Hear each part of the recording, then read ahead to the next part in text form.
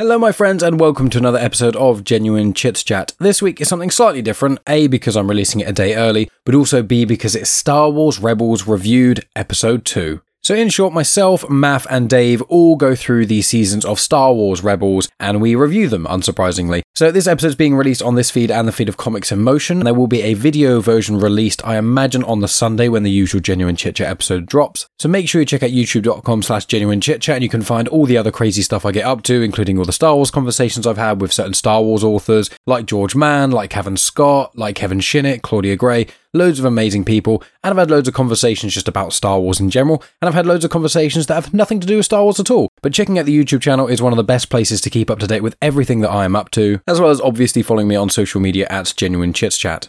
Now, as I have released the same episode on the feed of Comics in Motion and on Genuine Chit Chat, I'm releasing a extra bonus episode on my Patreon, so go to patreon.com/genuinechitchat, and for as little as £1 a month, you'll get access to over 170 episodes of Afterthoughts. That includes Star Wars Legends book reviews and plot overviews, that includes TV and movie reviews, that includes myself and Megan talking about trips we've been on, loads of great things like that. So if you want to support the show and get hours and hours of additional bonus content, you get at least one extra episode a week, please consider going to patreon.com/genuinechitchat. If the monthly subscription is too much but you still want to contribute financially, then fear not, you can go to Ko-fi, which is ko-fi.com/genuinechitchat, and you can give as little as £1 as a one-off payment and you will still get episodes of Afterthoughts sent your way, and the more you donate, the more episodes of Afterthoughts I will send you.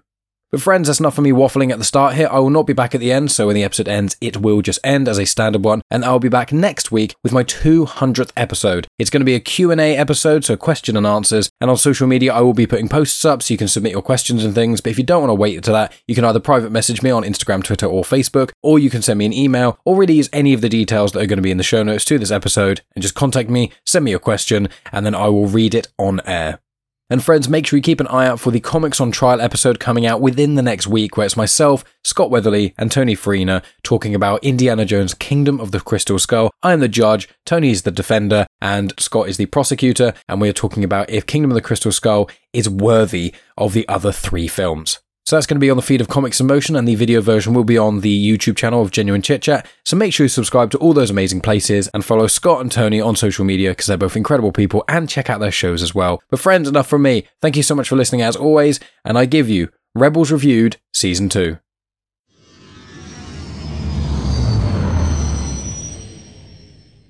So we are here for Rebels Reviewed Season 2. Had a little break because we had the Mandalorian Series 3 discussion episodes going on every week, and then, you know, we've got a little bit of quiet time after Star Wars Visions as well. Had a little bit of a couple of weeks to let that kind of fester, and we've got back on the Rebels review train, trying to get Rebels finished before Ahsoka comes out in August. So that's now our own time limit, so we're going to try and do one of these every sort of month or a few weeks. And so Season 2 of Rebels, this for me was the season that when I watched it, it completely changed Rebels for me. This was mainly the last couple episodes. But joining me once again, we've got 2 individuals, the man who has seen it before once, and the Padawan as well, who's never been on this journey before, which is the main reason I'm excited, because I just want to hear Matt's reactions. But Dave, how are you doing today, good sir? What was it like rewatching Rebels Season 2? And this was your first rewatch of Season 2, wasn't it? That's right. So, hey, Mike. Hey, Math. Normally I'm quite organized with these things, and on this occasion I wasn't. And so I knew we had this coming up, and I kept thinking, yep, I need to start it and just chip away at the season and just enjoy it like a fine wine. But no, I had to scoff it down like a Big Mac, because I kind of got to within a couple of days and I thought, shit, I'm going to have to watch this half and half, 11 episodes a night, right?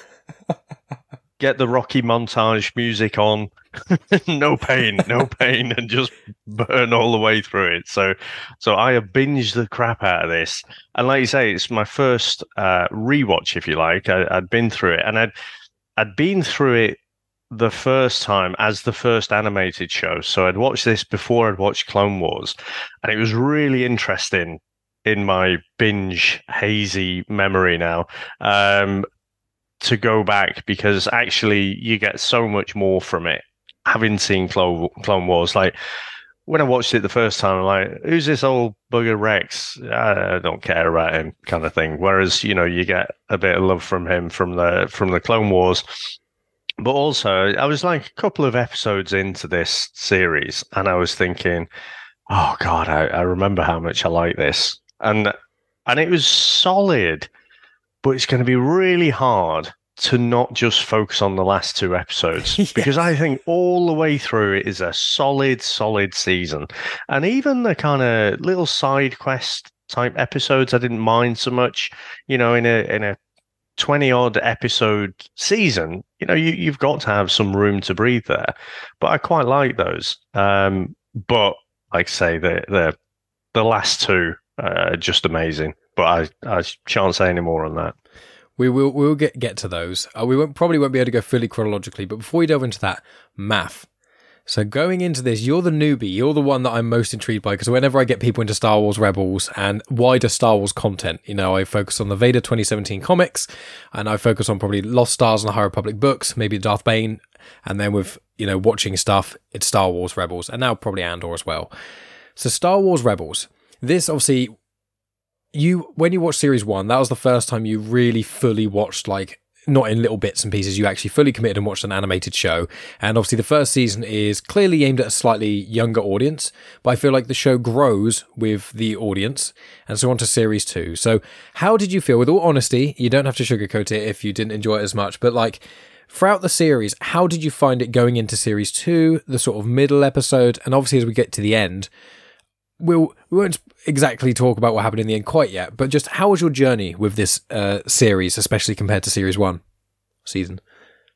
Season 1, I really enjoyed it. It really got me into it. Going into Season 2, I realised how it seems a lot more mature than what there's. Of course, we're going to bounce around a bit. It doesn't sugarcoat things. Am I going again? You were a bit, you were freezing and stuff, and your quality of your video has gone down ridiculously. But while we wait for his return, he hasn't quite left yet. So, but with you, Dave. So with Series 2 compared to Series 1, like, how did you find it kind of going through? I know you said there's not sort of side quests and things, but as a whole, well, I think it's definitely more mature. It almost takes sorry to draw the comparison, but like Harry Potter, it takes a similar trajectory. Yeah, so where that started off and it was really quite childish. You could have childish is not a great word, but it's aimed at a younger audience is a better way to say it. You could imagine coming home from school and this being on the TV, whereas probably straight from episode 1 it sets its stall out.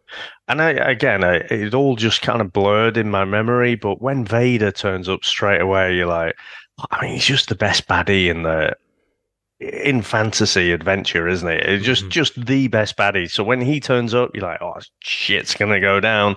But I liked how it kind of through the season it tried to evolve those relationships. Again, it's still aimed at a younger audience, I feel, but it was definitely more mature. It tackled things that were more serious. And I felt like in Clone Wars that was already there, but that had like 7 seasons to really, find its feet.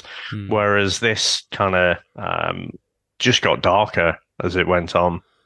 Yeah, and obviously you're going into this knowing where this goes from. And I would say that Series 2 for me, the finale, which we keep teasing, the finale is just something that is some of my favourite bits in all of Star Wars. It's just, it's mind-blowing to me. And the funny thing is, as we get, I looked through the episodes of Series 3 and Series 4, because I remember certain bits, but I looked through them and I was like, there's a banging episode every, like, couple episodes, and even the ones that aren't like absolute top tier, they're just like, as you say, they're just good episodes. They're thorough. Like there's a lot of parts of this that I enjoyed a lot more than I remember. I mean, even though I've watched this through twice now and I've rewatched certain parts, like the 4th to last episode, I think it was, where they go to the Jedi Temple and they have those visions.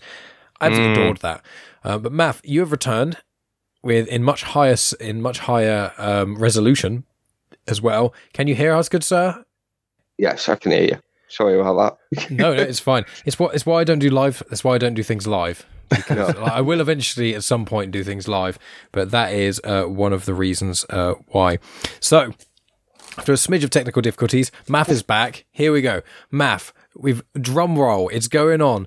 What did you think of Star Wars Rebels Series 2, the start to finish, how you started it, kind of, and how the journey took you, especially compared to Season 1? Please let us know. Right, after all that, if I turn around and say that I hate it and I don't want to come back, it's really going to annoy people. I loved it. I really did. I think from going from Season 1 to Season 2, there is a few issues I had to start with with how the characters were. I felt there was a switch between Kanan and Ezra. Ezra seemed to grow up very quickly, and Kanan seemed to be a bit of a whiny bitch. And he was quite frustrating. He just didn't seem to want to get on board with anything. He just wanted to complain, and it was getting a bit annoying at times. I felt that him and Hera had issues all the time. They just seemed to be falling out. It just seemed to take that Ezra role from the Season 1. Then as the season progresses, I think when we get to, he goes on a mission with Rex, and I think that's where the big twist is, where he turns and he gets on board with things. But I do think I know it's aimed at age 6+, it does seem quite mature at times. They do show loss. They do show that the rebels are losing. They're losing pilots. They're losing spaceships. It's not sugar-coated. It's not kind of, oh, everything's fine, don't worry about it. It's not that. It's very much kind of, you're on the losing side. And that, especially having Vader in this as well. You know, I mean, there's issues there. I feel Ahsoka, this is my first, I've watched Mandalorian, so I've met Ahsoka before, but this is my first real introduction of Ahsoka. I've not watched Clone Wars, which I think after watching this, and once we get through the next 2 seasons, I'm going to go and watch Clone Wars, because I'd like to know more about Ahsoka and that relationship that she obviously had with Anakin. Obviously, she lies to him all. She doesn't tell him who Vader is until further down the line, but I do feel that there is more of a maturity for this season. Everyone seems to grow up a lot more. But yeah, as I say, I did have issues to start with. I did kind of think, Kanan's really going to get to me. And then there is that turning point, and then at the very end, which we won't talk about last 2 episodes yet, there's a major thing with Kanan there, which I kind of, it shows how much he's grown. And it was a coming of age of both of them, I think, for this season. I do feel Zeb took a big step back this season. Mm-hmm. Hera seemed to kind of step forward a little bit more. There's a major episode with her in this, her and her father, which I think, again, I'd like to know a bit more about that. I'm hoping further down the line we're going to learn a bit more there, but again, this season left me with lots of questions, and I know, speaking with you, you've said they will answer them by the end. But yeah, I think there's lots of little things in here that that Leonardo DiCaprio meme where you point at the screen, that I want to know that, I want to see that, I know that bit, and yeah, it's just to the point. Once we probably finish this, I'll probably start season 3 this week. So I'm going to blast through that fairly quickly because, as I say, it's for a children's cartoon, so to speak. It seems as good. I mean, I loved Andor, but I'm enjoying this just as much. It's one of those, and the series get better, I'd say, as well. I will say the finale of this is, in my opinion, one of the greatest pieces of content in entirety of Star Wars, in every single level of it, and it's hard to top that, but there are episodes that I would say are even to this. So it's not just downhill from here, it's actually uphill, if you can believe it. And it's one of those things I always say to people, it's one of the reasons I want to do the show, is just because Rebels is probably the show that the least amount of people watch, aside from like Resistance, but I don't rate that show as much. But like, Rebels is phenomenal. It's some of the best Star Wars that exists. And Clone Wars is also phenomenal. But I find the problem is with Clone Wars, you have to watch the Clone Wars movie that isn't that good, and then Series 1, which is really slow, apart from like 6 episodes. Then Series 2 is pretty good. It's got some quite highs. And then you get to sort of Series 3 and 4, where some major antagonists come into play. And Series 4 of Clone Wars is absolutely phenomenal, as is like Series 5 is great, so is Series 6. And then Series 7, the finale of that, is some of the best Star Wars that exists as well. It's just... And the thing is with it is Clone Wars you have to watch so much, and I always want to push people to watch Rebels first, because although there are elements that you would want to know about, for example, you know, Ahsoka and Rex and Hera and her father, like certain elements of those, you want to know more about them. But when you go back and watch them in Clone Wars, what I found is when you watch Clone Wars the first time, it's much harder to get into things, but also you don't have that connection to Ahsoka immediately. I think in this show it shows you who she becomes, and then you're like, oh, for me it's like the way a lot of people actually want to watch the films is you watch the originals first, then you go back to a prequel, then you kind of go on. And I think it's similar with Rebels. I think Rebels is the best animated Star Wars. I think it's some of the best Star Wars. And I think if I'm trying to get someone into animated Star Wars, Rebels is the place to begin, because especially with all the original trilogy connections, even from series 1, but in this we had Lando in it, we obviously have Vader, we have Leia come into it. Like, we have these things which don't take away from the plot, and they're not just boring cameos. They add to the lore of Star Wars while having a driving force and a reason for all of the characters and all of the things that are going on in the plot. So because of those elements, Series 2 is something I'm always excited about, because there's slower parts, but as you say, Math, with Ezra and Kanan, their growth as master and apprentice, you know, the way they both change together, and it's encapsulated in one of the final episodes where they do things in tandem. They stop kind of fighting against each other, and I think that this is a series of growth. The first series was an introduction. This is of growth.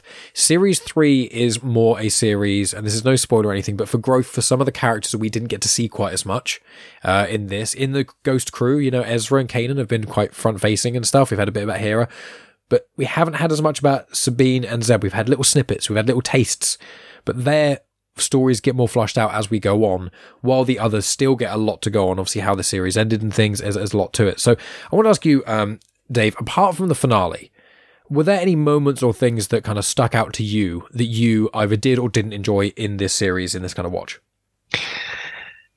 I think the one thing I do really enjoy, I have to say, is the fact that it's all the original Star Wars sound design, you know, so it all feels like the movies, you know, so again, you just get used to watching live action stuff, don't you? And so watching a cartoon, essentially, you know, it takes my brain a little while to recalibrate my expectations. But I think the music and the not just the music, but the sound effects as well, I think because they're so good, it just immerses you in that Star Wars world again. And so that's I think that's really good. One of the things, and I'm going to mention it now just because I'll probably forget it by the time we get nearer to the end of the season. I was saying about I like some of the quieter episodes. One of the episodes I really like is the Forgotten Droid, which gets slated on IMDb. I'm sure. Well, it's 7.4. Okay, so not really slating, but you know, you look at the previous episode, the Shroud of Darkness, that gets a 9.1. But I just loved that interaction between Chopper and the droid. And you're saying about the it being more mature. I think the great thing that this show does, I think a kid can watch it and enjoy, you know, the things that are happening on the screen and the silly things that are happening. But, you know, it's still talking about, oh, you know, this was part of the alliance, or these were separatists before or something. And it's making all these callbacks. So it is properly in the canon, you know, it's not just throwaway. I remember when I was a kid, they had a cartoon called Droids, but a lot of this stuff was just absolutely throwaway. It didn't matter. Nothing of weight ever happened. Whereas here you feel like it did. And like I say, just getting back to that Forgotten Droid episode, I mean, it was basically a C-3PO Alan Rickman, wasn't it? It was almost Alan Rickman out of Hitchhiker's Guide to the Galaxy, Marvin, if you ever said. Megan said the exact same thing. Paranoid android, and he's so fucking miserable. AP5. I love it. Yeah. And I tell you what, I'd forgotten that when he kind of makes his sacrifice and you know, for a moment you think he's dead, I was genuinely gutted, you know, and then he comes around and then he starts getting annoyed at Chopper. He's like, that's a waste, that is. I'm like, that's more of the C-3PO coming out. So No, I loved that episode, but there were all different ones. We were saying about Zeb, and I agree he's kind of got a little bit of a backseat, but you did get to explore, you got hints at his past and, his responsibilities, that he feels like he fell short of. And, he meets the other, Lasats. species, Lasats, that's the one. And he's kind of disappointed with where they've gone. And so I think there are little clues about Zeb's character there. And actually, I remember I was listening to, I can't remember who was on with you, the Andor episode, because when I saw him pop up in Andor, I was like, holy fucking shit, it's Zeb. I was going nuts. And in the episode, you were just like, yeah, there was a Zeb cameo or something. And I was like, wow, I was going fucking nuts. So I love Zeb. I think he's great.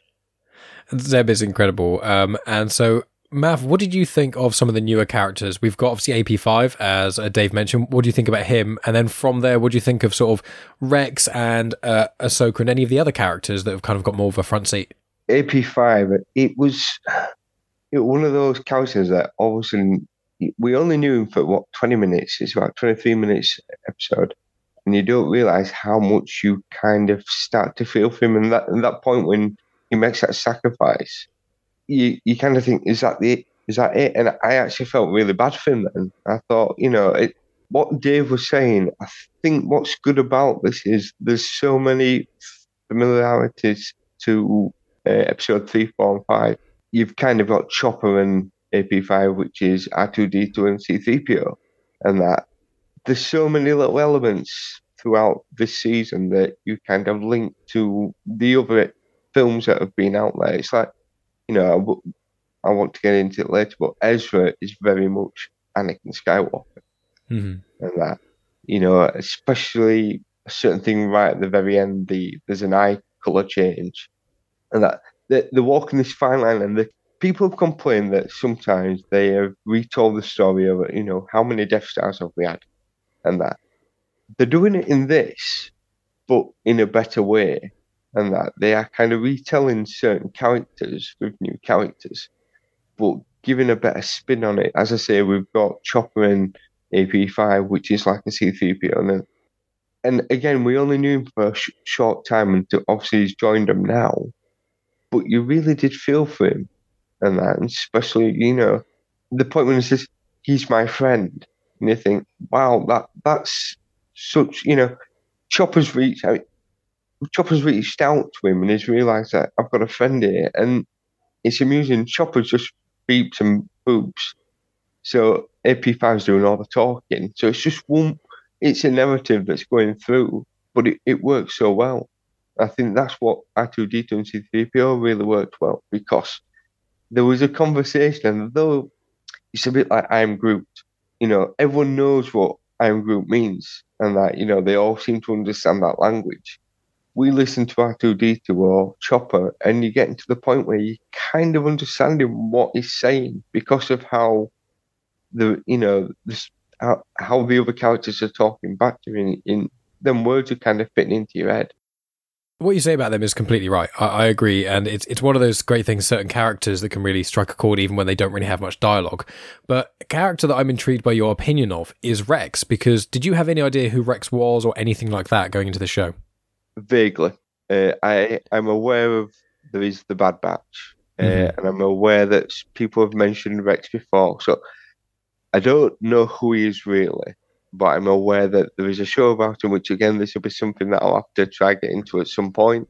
But this last month or so has been taken up by Star Wars, whether I'm either watching Rebels, Young Jedi with my youngest son, been playing the Star Wars game. It just seems to be everything Star Wars at the moment. What's wrong with that? And I feel that's going to be my life for the next 6 months.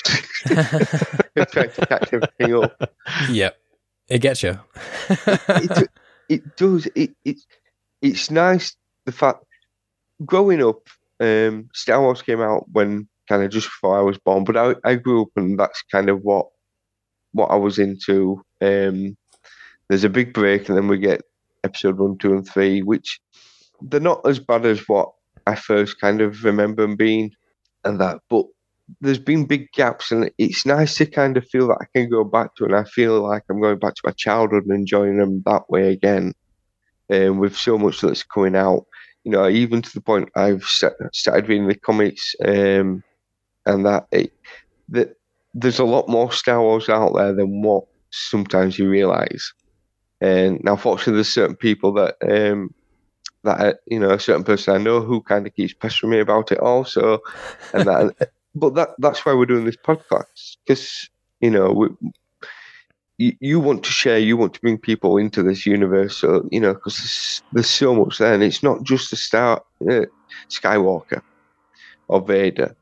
I know that Rebels has Vader in it this season, but I think they use him really well. He's there. He's scary. You realise how scary he is. We had that in Obi-Wan, where there was a point where going to Obi-Wan, when he killed the child, you realise how dark Darth Vader is. Through this season, you realise that Vader, he was taking no prisoners. Mm-hmm. And although Kanan and even Ezra, at the point when he says, like, I'm not scared of you, and that, and Vader even comments, he says, well, you'll die, but with a bit more respect. You'll die braver than most. That way, yeah. You realise that he is dark. A lot of people remember Vader because he does that flip it. He switches it and he saves Luke at the end. Spoilers, sorry. But Vader's not a good guy. He's really not a good guy. And that, again, reading the comics, there's things going through there which I'm starting to see a different side of Vader as well. But although he's following what the Empire's telling him, he's also trying to work out what's going on. Mm-hmm. There's people that are going to replace him, so he decides to, take out 6 people, which he nearly does. But yeah, it's like I said before, it's quite mature. There's a lot more going on in this season, and if you're saying the seasons get better and better, and that, I can't wait to get into season 3, and that, because I felt this ended on a bit more of a cliffhanger and more of what's to come. But yeah, I think your question was who are the new characters that I really enjoyed. Rex, yeah, I love Rex. Wolf was a bit of a dick, but I got why he did what he did. I can't remember who the third one. Gregor. He just seemed a bit of a bumbling fool, but I'm surprised they didn't come with Rex. I thought they would have done, but that was a good episode. Again, I've heard of the characters, but I don't really know them. But I've enjoyed Rex's. I think he's been a good addition to the crew, because I think he made Kanan see things in a better way, and that unfortunately he may not see things as well anymore. And but again, I think they needed him in there to bring Kanan out of this slump that he seemed to have gone into. For I'm not sure why he just seemed to be a petulant child, and that I don't want to join the rebellions. I don't want to do it. He just seemed to be, dragging his feet all the time, and I don't know why. And then there's a switch, and now he's really pushing Ezra. There's a line where him and Ezra are training, and Kanan has to go at him about turning his back on him.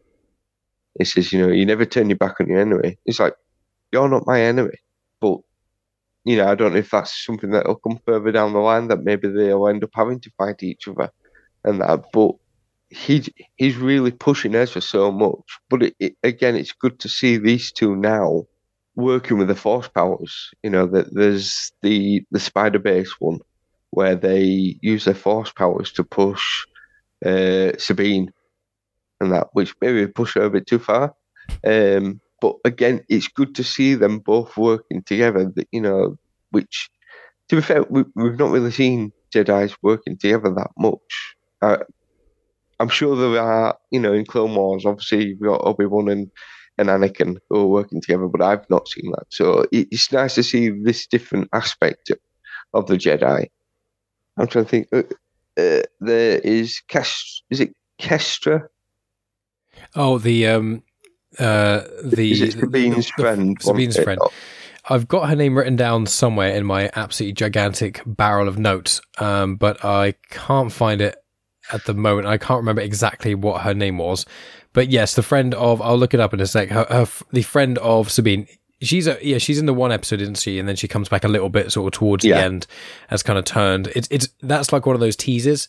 I think that with this show as well, what it does in a lot of what we've seen, it's been teasing stuff. We've had, I think one episode I really enjoyed was the Zeb focus episode, as Dave said, about the Lasat people, because again, this show, although it's okay for 6+, I think the demographic is probably around sort of 10 to 12-year-olds, I'd say, in general. That was kind of the first thought when making this, and it kind of grows as you go on. But even then, this genocide is mentioned more than once. You've got the genocide of Zeb's people, the Lasat, and that's like a really dark, horrendous thing that they do lightly kind of talk about. And then you've also got Geonosis, where they go there and they can't find any life signs. And there's these rumors that where the Geonosians gone, they couldn't have just wiped out anything. And that, you don't know yet what that's all about. And with, the Lasat people, there's a little bit more there. And there's just all these little threads that are slowly being sort of plucked in things. And there's just so many different elements. I enjoyed so much of this, and watching it again is just so much fun. And, you've got the B-Wing that's introduced as well. Sorry, go ahead, Mav. The Genos, that has been mentioned in a different show. It got mentioned in Andor. Mm-hmm. In Andor, I think it's only a passing mention. It's mentioned that there's the mass genocide wiping out of them all. That's the Gormans, I think, and that's a slightly... I thought... It's something similar to Geonosian, but it's not quite the same. But it gets... Again, there's a lot of Clone Wars connection to this. It's another reason I like to show the... it's got definitely connections to Andor, but I think Andor Series 2 is going to have a lot more connections to Rebels than this, because the massacre of... It's something like the Gormans. I'll have to double-check what it's called, but it's not quite the Geonosians. But Dave, We'll have one more little bit and then we'll delve into the finale. But Dave, obviously, I just want to ask, when you watch Clone Wars and things, did you like the order in which watching Rebels and then Clone Wars? Or did you, after hindsight, would you have preferred to watch Clone Wars first out of interest? Because I'm intrigued, because I can't remember the exact order I watched it. I think I tried Clone Wars, wasn't a fan. Watched Rebels, that got me into animation more, and then I went back. So I've kind of forced everyone to do what I wanted to do. But with you, because obviously you're more of an original trilogy fan, but the Clone Wars make the prequels better. What are your kind of thoughts around that element? And you've just very quickly made the point that I was going to make to Math, because I don't know if we've spoken about this, but...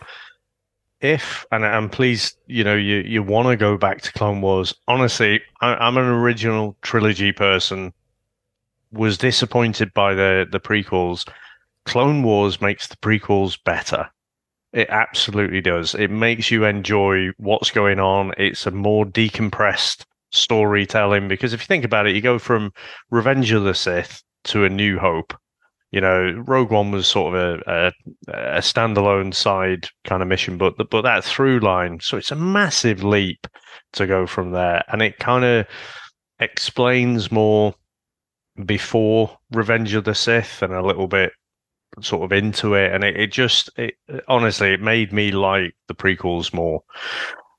But to Mike's point, am I glad, or would I have watched it in a different way? Well, I tried to watch I did watch the Clone Wars movie, and would not recommend that to anyone, unless you do. I mean, Matthew got a little in there. That is probably the right age. It is, if you think about how young the audience must have been for season 1 to get enjoyment, so like you say 6+, 10, whatever it is, the Clone Wars movie was younger than that, really, and it's not, there's not much in there, or I didn't find much for an adult, so that put me off Clone Wars completely, because I just thought, well, if that's it, I'm not going to that again. And I think it was through you, Mike, that was saying about Rebels. I was like, right, okay, I'll give this a go. And I think after about episode 3, I seem to remember you forget the fact that it's animated, and so I think the fact that watch Clone Wars first, then Rebels, then the Clone Wars series. I'm quite happy. Apart from I could take or leave the movie, watching Rebels before Clone Wars, I think Rebels is a more consistent and obviously it's shorter, it's less daunting, it's just 4 seasons. So quite happy that I did that. And also you're thinking, well, where does this happen in the timeline? So even though having watched Clone Wars before, it rewards you because, like Ahsoka, Rex turning up and whatever, it rewards you for those cameo characters that come in.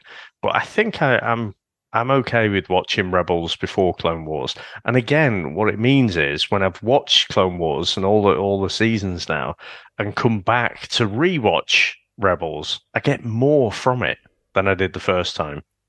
Mm-hmm. And did you notice, this is a deep cut and this will mean nothing to Math, so I'm sorry, but did you notice Morai, the bird in the finale? No. Okay, well, it's to do with the Mortis arc of Clone Wars. That's why the Force gods. So it's to do with that. Right, but, right. It actually does show up. Morai does actually show up in Mandalorian as well in live action. It's. I feel like you could watch through these entire series 3 to 4 to 5 times and notice bits each time. I think there's so much going on. It really is so well thought out. And the fact that it can get so much into it and be, as it is, and pander to a younger audience as well, it's an amazing job they've done. It is. It's incredible, and I'm so happy that you've both been enjoying it. And the Morai is a convor. It's a green bird sort of thing. But don't worry, it'll come up again. But one more thing, actually, I realised I didn't mention, which is a character that I'm very excited for Math to have met, which is a very underrated character and is actually one of my favourite characters in anything. I know who you're going to say. It's Hondo Ohnaka. What did you think of the pirate Hondo Ohnaka? Amazing. What a dick. This dialogue is some of the best in the whole show. It's just incredible. It's amusing the fact that he is just happy to play both sides, and that I think in might be the third time we meet him, there's a bit where he helps him out, and then 30 seconds later he's telling the stormtroopers where he's gone, and then he's locking it, and he just flips both sides, and he walks away with both sides thinking he's done him a favour.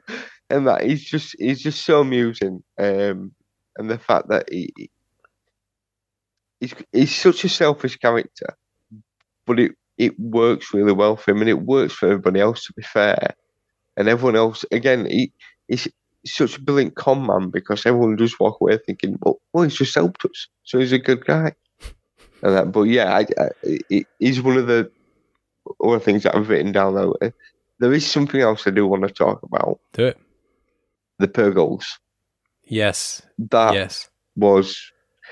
You say that the last 2 episodes are something special, but I really, really enjoyed the Purgle episode. Still don't really understand exactly what's going on there. Again, this is another one where you say it'll sort itself out. But I don't know whether him touching the Purgles, when Ezra touched the Purgles, whether it's like it's unlocked something in him or something, but obviously he's able to talk to the animals now. Dr. Doolittle. But that connection that he seems to have got, I think that was one of the things that also changed Ezra. He'd already grown up a fair bit, but now he is so much into the cause. Even with the spider creatures, he kept trying because this is where there's a bit of a conflict with him, because although we do see that, I think when he touches in the last episode or the second to last episode, when he touches the pyramid and it unlocks it all for the Sith temple. Obviously, there's a dark side to Ezra, but he's also seemed to be fighting because there's a light side to him of not wanting to fight as well, which I think that's that's the Anakin kind of thing there. There's, Anakin was, I think he was too easily swayed in the films. And that obviously he went from being such a nice guy to, I'm just going to kill a load of young ones. It's like, when he kind of comes out, little kid says, is there something, Master Skywalker, is there something wrong? And then Clone Wars. Okay. So honestly, it does such a better job because it is a massive switch, isn't it? It's like, I'm wrestling with my feelings. Let's massacre a bunch of kids. Yeah, it's complete out of context. It didn't really make sense. You watch the Clone Wars and you get to see the gradual changing of perspective of Anakin and how he does certain things that he shouldn't be doing, but they yield the results that everyone wants. And the struggle he has as the Clone Wars rage on for 3 years, because that's how long they're on for. And with the growth thing with Ezra as well, is that each season of the Clone Wars is loosely a year. So although the finale of the last episode and this kind of connected, between each episode, there's normally been several days, if not weeks, unless they specifically say yesterday, blah, blah, blah happened. So these 22 episodes, if you think about it, it's like 1 or 2 weeks per episode. That's about a year. Yeah. So it's a progressive thing, and you see these characters change, and you see, Kanan change his tune, both how he's teaching Ezra, but also his him with Rex. But yet you see Ezra's growth because in the first series, he was really struggling to connect with animals. And that's one thing that the Sith can't really do. They can't connect. They can force an animal to do its will, but they can't really connect with an animal in the same way. It's one of the kind of things about it. And with Ezra in this series, as time goes on, he connects with more and more. And as you say, Matt, he's trying to connect. The spider things are called the Krypkna. They're horrible things. They're not dissimilar to what you see in Mandalorian, because both the Mandalorian season 2, episode 2, spider creatures in that and this are both based on Ralph McQuarrie concept art. And in fact, there's a little scene when you see Ezra in the last episode, second to last, saying goodbye to Zeb before he goes off with Kanan and Ahsoka. Actually, I think it's the end of the 3rd episode. Zeb has got a poster where he's got he's leaning back and he's listening to music and stuff, and he's looking over the sunset. There's a poster which is actually Ralph McQuarrie concept art. It's which is quite fun. But there's so many elements of this, like with the Purrgil stuff. I love it. Megan loves that episode as well. That's one of her favorites because it's very whale orientated, very much like the ocean, and it's this connection thing, and just Ezra growing as a person and growing his connection to the Force and being able to use it in different ways. And you can see Kanan is he's slowly evening to where Kanan's kind of is, because Kanan never got that formal training and things, and Ezra's quite strong in the Force. And seeing them together is it's amazing. It's one of my favourite Star Wars duos. And when you see Clone Wars and things, you will see a lot of that kind of dynamic in a different way. And it's just amazing. But before we get to the finale, Dave, what do you think of, because I haven't asked about you, of Hondo, Ohnaka, or anything else before we delve into the finale? So, I mean, Hondo, I just can't get behind him. He's such a knob. And I think I enjoyed his character more this time because I kind of know where he's coming from. But I don't like those type of characters. But, I mean, I guess he is such a chancer, isn't he? He's just out for himself. And, I thought Ezra, he seemed to be wrestling with, does he like him or not? But, he's just absolutely taking him for a ride as much as possible, So I know there's a lot of love for Hondo and what he brings and stuff, but I can't get behind him. What I want to say, actually, before we get into the finale, another one of my favorite episodes was the Honorable Ones. And that was where, it's basically a survival episode for Zeb and Callus. And I really like that. I like the fact that the enemy. Oh no, I guess that's not the. What is the enemy mine? Do you remember that one, Math? I do. The 80s. It's strange that that was my pick for the VHS. Yeah. Was it your pick? Was it? Yeah. Oh, it is very much enemy mine. Yeah.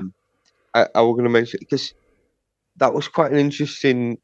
Sorry to jump in. That was quite an interesting one because you see Callus, he looks like he's changing his mind on what he believes.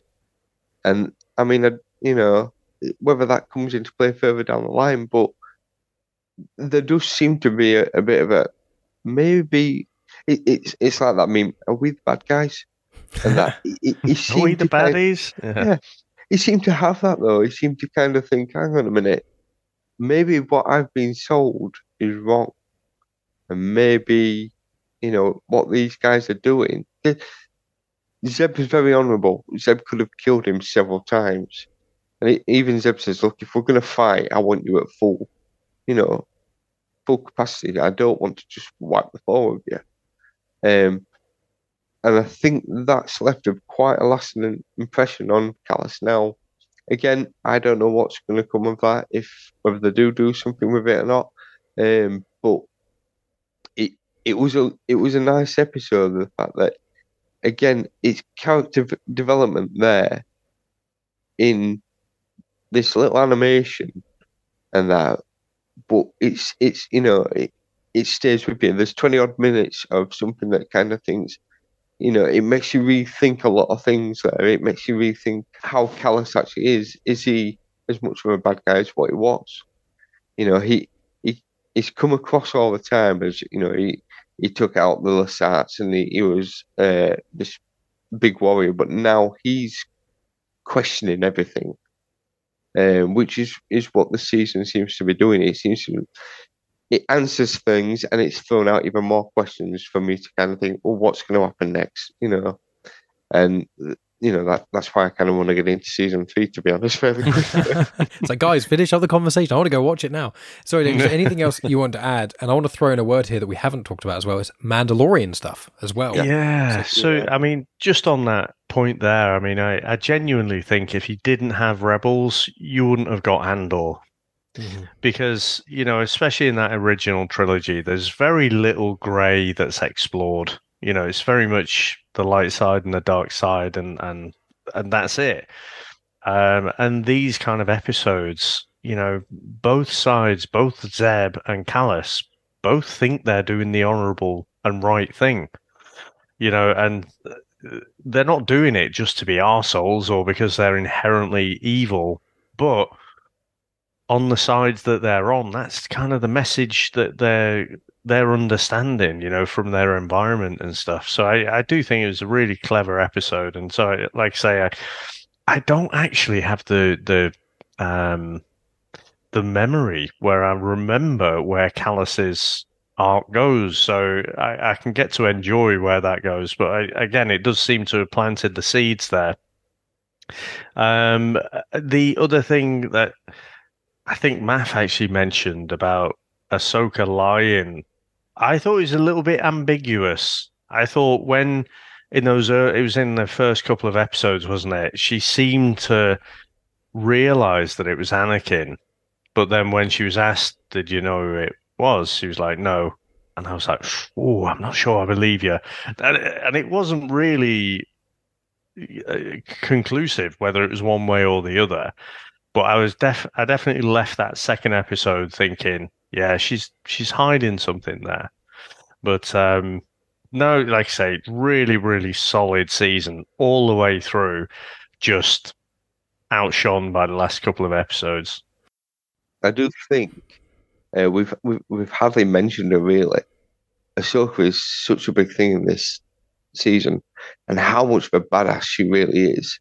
When she takes on the fifth brother and seventh sister so easily, and that. But then I didn't realize she's not a Jedi anymore. She's denounced that now.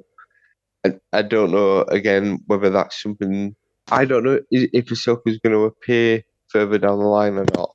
Because I do remember seeing something where I think Vader goes back to the temple, where I'm assuming what we're going to get into with what happened with Ahsoka, and he finds a lightsaber, but no Ahsoka. But I do know that obviously with Andor, Mandalorian, Ahsoka's going to appear there. Again, the timeline's a little bit all over the place. And I did see a map earlier, and I thought, oh, that explains things a bit better, and I forgot what it was now. I know this is all before the Battle of Yavin. Battle of Yavin, but yeah, pretty close. But yeah, it's one of those with Ahsoka is a badass. She can take on like anyone. And if you watch Clone Wars, you get to see why. and things, but I will not confirm or deny anything that you've just said for any of your predictions. That's not what I'm going to do. Such a great line, though, isn't it? Such a great line where she just says, "I'm no Jedi," because they think they're safe. They're like, "Oh, honorable Jedi." Nope, guess again. Yeah. And there's the book Ahsoka, which I have behind me here, and it explains how she gets her white lightsabers as well. And I give you a hint, it's from beating an Inquisitor. So it's shown in the Tales of the Jedi as well. Because you haven't seen those, have you, Math? The Tales of the Jedi shorts. I started watching them, but again, the problem is there's so much to watch. Because then I started watching Visions, because I thought, I'll see if I can catch up with the Visions before you did the Visions episode. But then it's just trying to balance everything. I thought, let's get Rebels done. And then, because there's a Rebel shorts as well, so there's like 6-7 episodes. Don't watch them. They're intros. You know the Young Jedi Adventure shorts? They're like the preview for before the show comes out. So then one of them is just like a 3-minute thing about Ezra like stealing fruit. It's just a little tiny way to introduce the characters. If you watch that after finishing all of Rebels, you'd be like, what is that? So the shorts are just little previewy things. But I want to note as well, one of my favourite elements of this, I touched upon it earlier, was the third to last episode, Mystery of Chopper Base. That's pretty good. I did enjoy that one. But the one before that, where they go to the Jedi Temple, I didn't write down the episode names, but then the three of them go off and they go back to Lothal and they open up the temple and they find another entrance and they go in there and they all have different Force visions. And I am a sucker for two things in Star Wars. One of them is Force visions and the other thing is Order 66 montages. I don't care. I know people complain about them. I don't give a shit. I want every single Jedi that have been named. I want to see how they survived Order 66. I want to see Quinn. Who complains about Order 66? Online, a lot of people say when it was in Mando, they're like, "Do we need more Order 66 montages?" Yes. Loads of people online saying it, and I'm like, "No, no one knows. I want more. I want Quinn and Voss's survival story. I want every Jedi that we've not seen been killed yet. I want to see how they survived." But that and Force Vision stuff, like there's an episode arc specifically in Clone Wars all about Yoda and Force visions, and it's very intense, and I love it. And there's a whole Force God episode as well, which is arc, and it's incredible. And there's loads of Force vision related things in that. I love those elements of Star Wars. I love that idea. And in that episode, you got to see all three people have different visions they needed. You had Ezra talking to Yoda, and I love seeing Yoda in Star Wars. I think whenever they bring him back, they always use him tastefully. I think in the sequel trilogy, when he's in The Last Jedi, perfect. I think when he's in Rebels, in this episode, and then in Season 1, perfect use of him. Small, mild, he's still on Dagobah, he's just reaching out with the Force because he's so powerful, and in little ways, he's finding ways to help and still train the future generation of Jedi, because that's what Yoda was doing for hundreds of years. Like, you read the High Republic stuff, apart from going on a couple of detours, he is training younglings. That's what everyone's been trained by Yoda at some point. That's the general idea of the last 9 or probably the last 600-700 years of the Jedi from the Skywalker Saga backwards. And so Ezra gets that. And Kanan, he gets his own training, with you don't always have to fight. Sometimes you have to not fight, and that's how you win. And then that's sort of a link to what happened in the finale as well. And with Kanan's Force vision, he went to, like, he has a Force vision of going to the Jedi Temple and fighting off Jedi Temple guards and seeing the Inquisitor, the Grand Inquisitor, who used to be a Jedi Temple guard, and kind of fight this Force vision of him and learn these lessons. And that comes back in the end of this episode. And you get Ahsoka. That's the episode where she was trying to deny the fact she could sense Anakin and Vader. She was trying not... I don't think she specifically knew. I think that she didn't want to believe it. Like if you hear a friend has been, done for murder, essentially. He's been like, oh, you hear in the news that a friend of yours you haven't seen in a little while, if they've been arrested for something horrendous, you're like, really? Oh, there's that... Especially if they're very close to you, there's that part of you that's like, that couldn't be it. And when you see Clone Wars and things, and you see Ahsoka and Anakin's relationship... there is so much there, and so her denying it, you get a lot better sense of what that's all about, and I think that's going to be explored in the Ahsoka series as well to a degree. I have a theory about that, but I'll get into that in the finale of Rebels Read, or maybe a little preview episode of Ahsoka. I haven't figured it out, but I have thoughts. But like, it's when in this episode, the one I'm referring to with the Force visions, she has the vision and she can't escape it, and the Force, the Temple, everything is literally saying to her, Anakin is Darth Vader. Stop looking away from it. You have to accept this. And she screams out, and then she's just there by herself. And you just get that moment, and you're like, oh, she can't look away. And then she leaves the temple, and just as she leaves, she turns and sees Yoda, and they give each other a little nod. And because Math, she knew Yoda as well, fairly well. So there's all these layers of things of like, you want to get to know Ahsoka more. Clone Wars has got your back, it's those sort of things.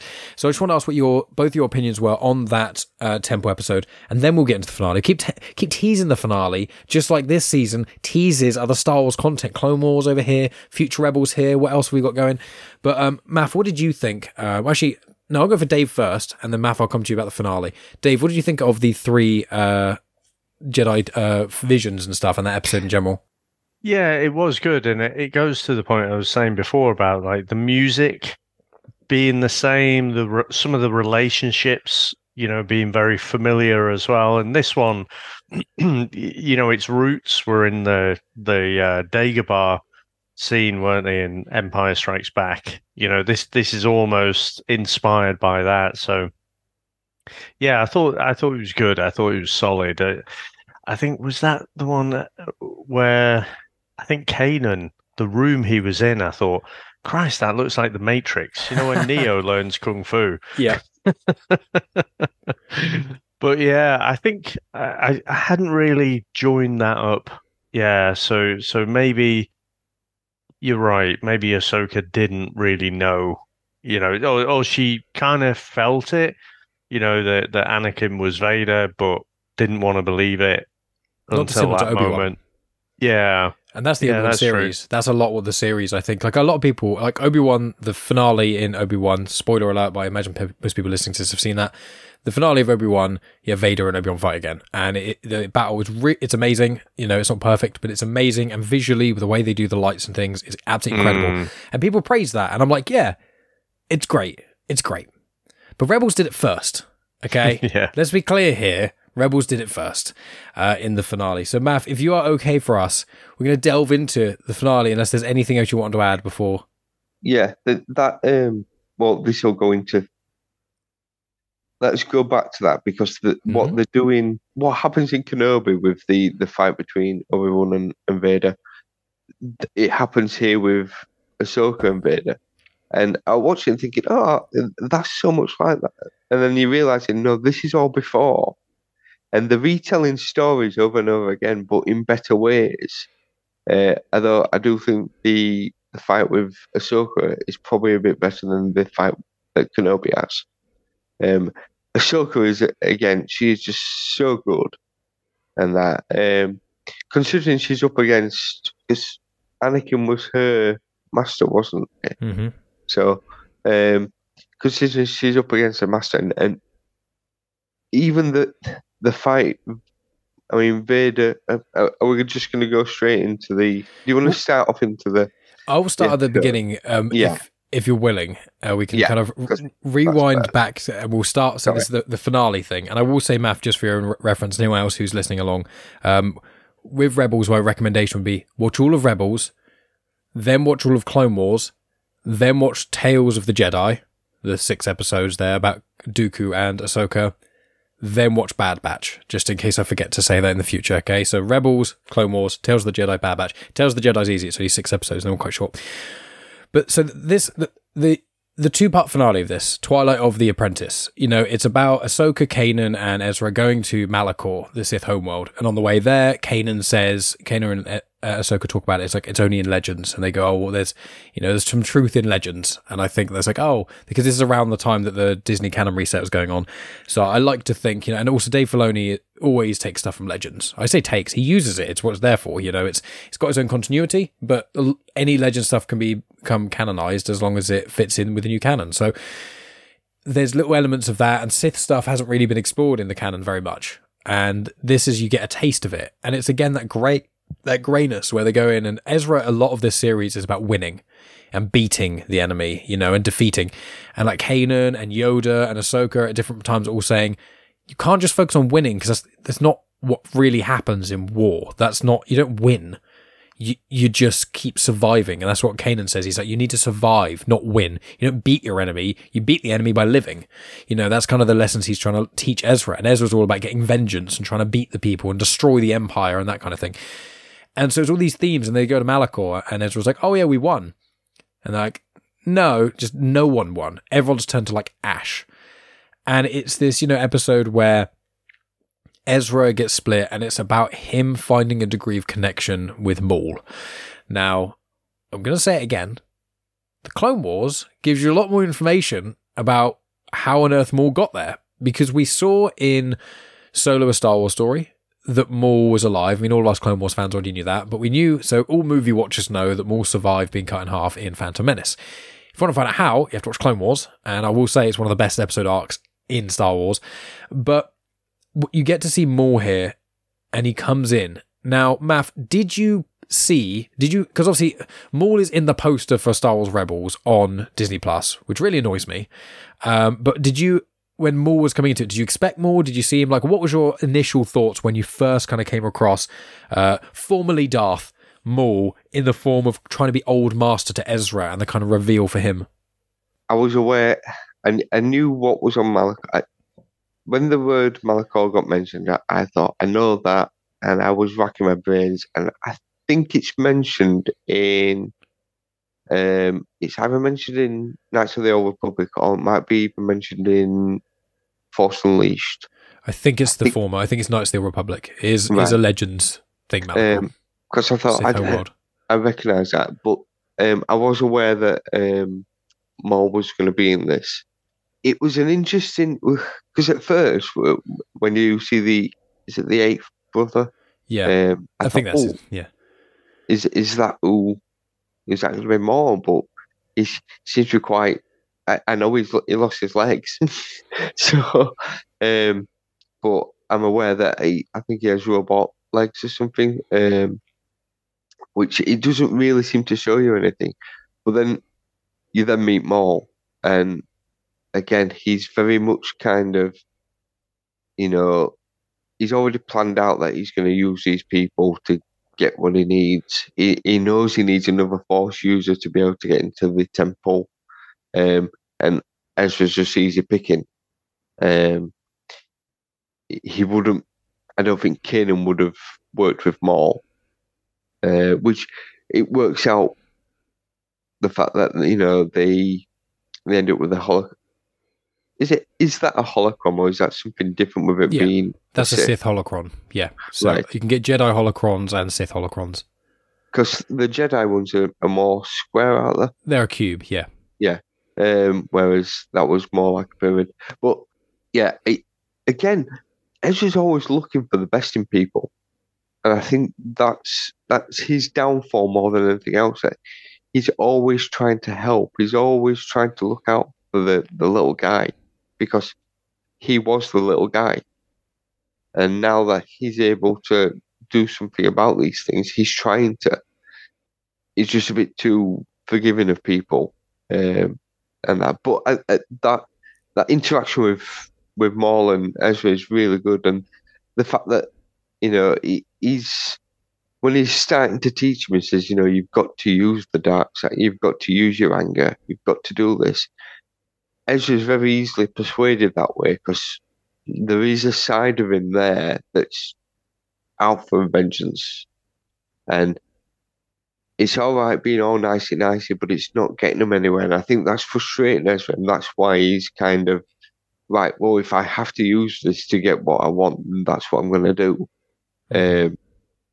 And that, but I did like the interaction between Ezra and Maul as you go through, and then try to think now at what point all of a sudden then Vader comes along, doesn't he? Which kind of really messes things up. There wasn't really much, but I'm trying to remember what interaction Vader and Maul had. They didn't.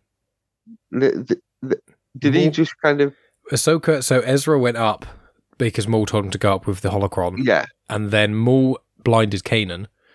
Yes. Ahsoka follows Ezra because she knows that Vader's coming, and Kanan manages to push Maul off the top of the temple, the pyramid. And then he escapes in the TIE fighter. Yeah. So with that, if we pause there for a second, if we pivot to Dave, so your perception of Maul before sort of the big fighting finale and things like that, but him coming into it, I know obviously you've already knew he was coming, but when you originally watched it and you'll watch this time, what was your whole experience of Maul in these episodes?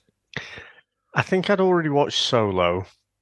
So, spoilers for Solo, but he shows up in the end of that. And I was just like, oh, fuck off. He got chopped in half. That's ridiculous. But, as soon as he shows up, again, it's one of those kind of tropes in cartoons and comics do it as well, that, the baddie is fairly obvious. They'll represent him in a certain way. The fact that he's in this cloak, and quite hidden from the light a lot of the time. So it takes a bit of the episode before you actually see that he's it's Maul. And then definitely I agree with Matt about the dark side in Ezra showing through. And I don't know if, I guess they are trying to have some parallels with Anakin, but I don't think they're trying to be that subtle about it as well. They're seeing that, he could be swayed. And as Matt was talking there, I was thinking, you know what? It's kind of, especially the prequels Jedi, right? It's a very privileged position to be in.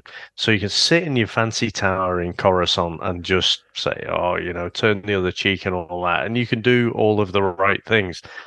Ezra is essentially Aladdin in the Star Wars universe, and he's had a rough upbringing. He's had to make it on his own. He's had to make difficult choices. He's had to go on the opposite, the other side of the law. He's had to steal things to feed himself and whatever. So he kind of has to make decisions that people in that privileged position don't have to make. So it makes sense to me that he would have to wrestle with, whether the dark side or the light side is the right thing. And, Maul is quite convincing, isn't he? Despite the almost mustache twirling nature of him, that you're going to turn, you bastard. We know you are. But yeah, I thought it was interesting, and you don't really get the full reveal that he's trying to turn him until he announces, he's my apprentice kind of thing. Or does he say? Does he say apprentice? Yeah, he does, and then he blinds. Yeah. So yeah, I thought that was his dastardly plan and stuff. So yeah, I think it was okay. I struggle to get over the fact that a dude who got chopped in half is now okay. Yep. And let's ignore the episode 9 with the Emperor and stuff. But yeah, I try and get over it, but I just can't. It is one of those things in Star Wars. It's like George Lucas basically killed a character and he regrets doing it, so he brought him back. And it's like, it was pretty final. When you have Qui-Gon who's just stabbed through the stomach and he dies, and then you get Maul who's cut in half and he doesn't, and you're like, and falls down an elevator shaft, essentially. And you see what happens to him in Clone Wars, and you're like, so did Luke. Well, Luke fell down a shaft. Yeah, but he had his little hand cut off. He didn't have his legs gone. But there's all those organs all over the place. Think about all your stomach and everything. It cauterizes the wound, in theory. So, I mean, you do get to see... I do think it's nonsense, but it's also like... People compare it to Anakin surviving at the end of Revenge of the Sith, where he has, like, no limbs and he's on fire and he's, like, barely alive. It's like, you shouldn't really, in theory, be able to survive that and being carried all the way and then operated on while you're awake and then in this suit and things. And it's meant to be the argument that if you have enough will in the dark side of the Force, and even if you're like less than an inch from death, if you have enough hate and anger and will, you can survive almost anything. But the state that you're normally left in afterwards is a mess. And we see that with Anakin with Vader. And we also see it in the Clone Wars because, Maul in this is not the same as when we find Maul shortly after the Phantom Menace. Let's put it that way. It's a radically different character. But Maul is actually one of my favourite Star Wars characters. I've got, and that's the Funko from Clone Wars where he has metal legs as well. So Maul is one of my favourites. When he came into it, as I said, I'm annoyed at Rebels marketing for having him in the poster, but I love characters that struggle with the dark side. I just think it's so much more interesting to me. I like, we've seen 1,000 redemption stories, but you don't actually really get to see a fallen hero story very often, or done well as often. That's one of the reasons I love, Revenge of the Sith so much, because it's such a gut punch. And with Ezra toying with those parts and some of his decisions causing some of the issues that occur is intense. But like when you see Maul in action, you see a lot of it in Clone Wars, and there's some stuff in Clone Wars that you're like, how is this allowed in this kids animated show? This is brutal. But in this as well, when you see him fight the Inquisitors, he could basically take on all three at the same time and win. He like destroys them immediately, going straight in. And you're like, oh yeah, I forgot, because Maul is actually one of the greatest sword fighters in Star Wars history, in the canon at least. He's phenomenal. It's just that like he beat Qui-Gon and Obi-Wan at the same time, and then individually. The only reason that he lost is because he got cocky about it. And so when you see him fight properly with a double-ended blade and see what kind of damage you can do when you're not holding back from the Force, Ahsoka's really the only person who you see in this who could really go tit for tat. Oh my god. No. Toe to toe or tit for tat, either or, both work. I couldn't say either of them. So seeing more in that, I love it. It's great. He's such an interesting character, and we get to see more from him. That's not the end of Maul in Rebels. But let's talk a little bit, before we get to Vader, let's talk a little bit about Kanan and Ahsoka here. So Kanan obviously gets blinded. That's one of the big things. And he wears the Jedi Temple mask, which is quite cool. I like that effect. Dave, what have you thought of Kanan and also Ahsoka in this part, just before we get to the crescendo of Vader? So again, I feel like this is kind of the essence of this was born in Luke's hand being cut off. Mm-hmm. You get someone in this sword fight maimed, permanently. And, we'll see later he doesn't just, it's not like a non-canon type throwaway thing. It's like, splash some water on my eyes and it's all okay. No, that's it. You get a lightsaber shoved in your face, not going to see again. So, and it tackles that in the next season. It's not. He doesn't just bounce back the first episode. It's not like, hey guys, I can't see. Yeah. It doesn't happen that way. So I thought that was amazing, and I'd kind of forgot that happened so early. I that took me back a little bit, because I remember going through it all. I remember certain moments clearly, but then there's other bits, like when he gets blinded. I'd just forgotten it. It happened so soon. So yeah, that felt like it had a huge amount of weight to it, and I like the fact that, again, call back to original New Hope, where he's got the visor on, he's trying to figure out fighting without being able to see and stuff. So putting the mask on and stuff, getting his Zen self, to be able to fight and defeat Maul and stuff. So I thought that was fantastic. Matt, any thoughts on the Kanan and Ahsoka before we get to the Vader part? It's funny how lightsabers can either cut through steel doors, but then if it just hits you just on the nose, it stops there and just blinds you and doesn't take his entire head off. To be an apologist, I think the idea is Maul swiped for him, Kanan at the last second realised and pulled back, and the edges hurt him like that. I think that, because otherwise it would have literally, as you say, it would have cut him off from here. Yeah. So I think you saw Kanan react a split second as it was kind of pulled back. So I think it was a kind of, I like to think so anyway. You can just MacGuffin it, or maybe the force it was thrown with, it kind of bounced off almost. But maybe, but again, the issue I have sometimes with the Jedi is the Jedi are very much kind of, they don't want to fight or anything, but they do fight. And then, whereas the Sith, now I don't know whether this is how Ahsoka is, because she's not a Jedi. Whether she can use both the dark and the light side of the Force. I hope they explore that with Ezra, because you can't have a light Force without having some dark side if you're going to fight these wars, which is where I think hopefully Ezra they can build on that and show the fact that there's a fine line where you have to walk down, and use a bit of both sides.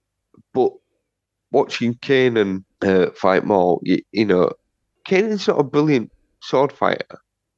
Whereas Maul is really good, and Maul could have actually probably taken him out a lot quicker. And it seemed like he held back an awful lot. I'm not quite sure why, with that fight. But then obviously we have Ahsoka fighting, and Ahsoka's just, she's just something else. She really is. You see that Maul is, one of these, but I think Ahsoka can go toe to toe with anybody. Now, again, I don't know the full backstory of her, but I do see the fact that she's a force to reckon with. And then obviously there's the bit where Vader does come in, and Ahsoka kind of steps up. And again, considering she's fighting against this immense person, she really is good. But before that, obviously, we mentioned it before with Ezra, when Ezra's not scared of Vader, he steps up again. He's trying to do the right thing. He's trying to, let's save everybody kind of thing. And considering Vader is so good, I think he's toying with Ezra an awful lot. He destroys his lightsaber, which that's obviously something that's going to be major in season 1 because Ezra has no lightsaber now. This is a problem that Disney does have.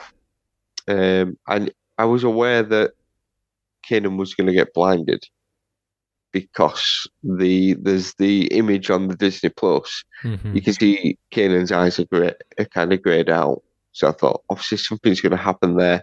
Same as Ezra's hair's all slicked back. So season 3 is probably going to, it's going to be like Spider-Man 3. He's going to go all emo. And yeah.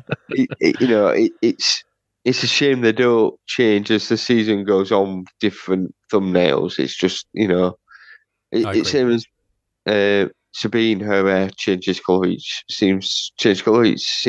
Mm-hmm. And that. But yeah, if we're going to go into the Vader thing, Vader is just, once he turns up, you just realise that things are going to go sideways very quickly. Mm-hmm. And if Ahsoka hadn't been there, that'd have been end of season 2 and the Rebels. Yeah, it would have been. It'd be the end of the Jedi, at least. It's one of those with Vader that I find that, although he's obviously an incredible villain in the original trilogy, I find that a lot of the content, like whenever people say more Vader content, I'm always, even when he was announced for Obi-Wan Kenobi, I was like, I knew, I was like, do we really need more Vader? And then every single time I see him, I'm like, incredible. I'm listening to audiobooks where he's in. I've been listening to Thrawn Alliances, which is about a character called Thrawn, who was made famous in Legends. And it's about him interacting with Vader, and then him, 20 odd years earlier, 20 years earlier, interacting with Anakin Skywalker around the Clone Wars sort of time. And you get to see Thrawn kind of figure out it's the same person. He's the only person who gets to do it. And it's like this whole dynamic he has with Vader, which is really interesting. And you get to see Vader just be badass in that book. And there's the comics as well, the 2015, 2017 and 2020 comics, where you get a taste of his power. But nothing quite does it. Like when you see it in Obi-Wan Kenobi in the village scene in episode 3, when he goes and he just kills so many people and he destroys Obi-Wan. And then when you see him in Rebels, and when you get to see him in the end of Jedi Fallen Order, the video game, like there's all these pieces of content that are showing, yeah, he lost, air quotes, he lost to Luke in episode 6, but that's only because Luke was the only person who could make him feel anything other than hatred and fear and anger. So because Luke stripped back some of the dark side power, he could then get bested. And that's essentially my interpretation of how that whole fight works. It's not that Luke is this great, unfathomable fighter. It's this taking Vader down, because, Luke is nowhere near as good of a fighter as so many other people we've seen face Vader. And that's my kind of opinion of that matter. So seeing him by that time as well, he was also more machine than man. I mean, he is also, let's not forget, he's been Vader for like 20 years at that point, and he's not probably as strong as he was, sort of. Probably past his prime a little bit. Yeah, I imagine, especially the amount of beatings he gets. I can relate to that. So it's one of those, but seeing him in this show is another one of those things where when you get a normal level Jedi go against Vader, you don't win, you just survive. And that's what the opening of this season did. When Kanan and Ezra basically escape. And Ezra's like, what was that thing?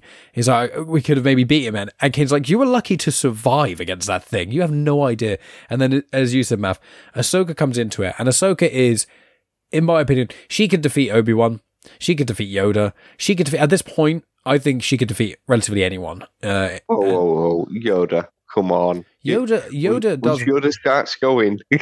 He doesn't beat 900 Palpatine. years old. He doesn't. Yeah, he's 900 at that point. But like, he doesn't beat Palpatine. He loses to Palpatine. The only person we've seen beat Palpatine is Mace Windu. I don't know if Ahsoka could beat Palpatine. I think Mace could only do that because of his Vapard lightsaber style. But that's a whole other conversation. But Ahsoka is just incredible. And when her fighting with Vader, it's so powerful. It's so cool to watch. The lightsaber colors are amazing. The way it's choreographed. And the dialogue, the I'm no Jedi part, the bit where, Vader's mask comes off and you see Anakin there and you get that voice and you get that emotional moment and it's just like, it's a gut punch. And it's just how it all unravels. So how did you feel about that, Math, seeing this episode for the first time? We've spoken about all the little pieces. So this episode as a whole, from there to the Vader fight, how was it for you experiencing this element for the first time, even though you've seen similar story beats and other content? I think that unfortunately spoiled it a little bit, seeing this in Kenobi. But I feel that this in Rebels hits better. Mm-hmm. That although there's obviously, there's a master and apprentice there with Ahsoka and with Vader. It feels more of a, she's wanting to beat him, but at the same point, there's that kind of, this is my master. She doesn't want to kind of completely destroy him because she still believes there's good in him. Which again, it's that storytelling of where Luke and Vader fight, and Luke still sees the good in his, he knows it's his dad. She gets to a point where she realizes, no, that this is it. There is no more, and we have to try to take him out, and that it. But you feel that fight going along with them, the fact that, she has to sacrifice herself to be able to kind of save everybody else and take this guy out, because otherwise, like you said, this is going to be the end of the Jedi, because this guy's just going to wipe everybody out. These Inquisitors that have come along have been hard work for them to take on. This guy here is a whole nother level, and like you said, the only person who can probably take him on is Ahsoka. None of the other guys, if they're going, I know Ezra kind of stands up to him, but Vader's just, it's a bit of fun for him, really. And that, in spoilers for the Jedi Fallen Order, but you meet Vader in there, and you have two options there. One, you fight Vader, which means you're going to reload and, your previous save because you're going to die. Or option two, which is what you have to do, is you run away, because that's the only way to kind of survive. Kanan is so right, the fact that you don't beat him, you survive by getting away from him, because this guy is just on a whole other level. But the fight between them both, now, I don't know, I've not looked into it, but I did know, it did sound when the music started, as them two started to fight, a little bit of Duel of the Fates, kind of like, there seemed to be a rift of the Duel of the Fates there, as them two were starting to fight with each other with the music that were playing in the background. Now, again, I was meant to, it's been a bit of a day today, I was meant to try and look into that and re-listen to it, but I don't know if anyone else picked up on that. I mean, Duel of Fates is my favourite Star Wars anthem, but I think there was probably beats of it, but a lot of the Star Wars music sounds a lot like the Star Wars music, so it's kind of like, it could have done, but it was, the music was epic and incredible. And so with that, like, Dave, what did you think, obviously, of especially, I've rewatched this, especially part 2, I've rewatched this many, many times. I've watched the Maul, basically everything from this part. Like, I've watched this episode several times outside of a rewatch. Have you done that yourself, Dave? And also, what was your rewatch experience like on this part? So first of all, before I launch into season 3, I will be watching these two again. Yeah. They're just so good.